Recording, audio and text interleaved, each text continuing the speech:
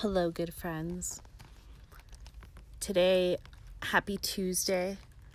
I want to tell you today, doing what you like is freedom, but liking what you do is happiness.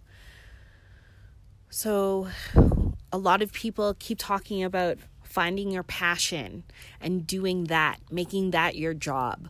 But I think it has to be more than just a passion. We find ourselves overwhelmed and exhausted because we keep chasing that passion.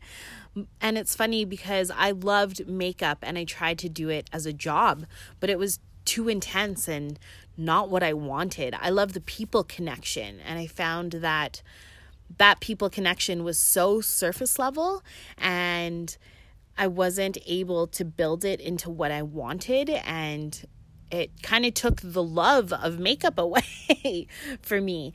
And it wasn't until I was able to do it again for myself that I was able to fall in love with it again. And I knew that that was a passion, but not what I needed to follow. And I'm also a photographer, but I was getting asked to do more and more events that didn't really fit with my style. And it was a passion, but for myself. And I don't know, I kind of think of it as like an indulgent passion, like even hand lettering, like that is more for me and not to give to anybody else. And it's not just about finding your passion and following it. It's more than just a passion. So think of your career, of something that you want to create, that you want to follow, but also have the confidence to fail in, because that's what's going to happen.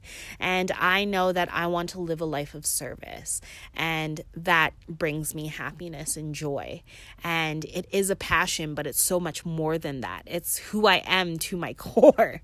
It is so on brand, as some people would say.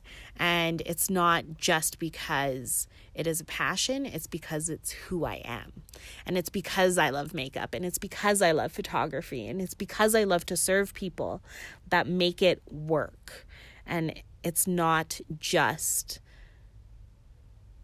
enjoying it. It's doing what I like, to have the freedom to liking what I do to bring me more happiness. So I hope that serves you a little bit today. Have a great week. I'll talk to you next Tuesday.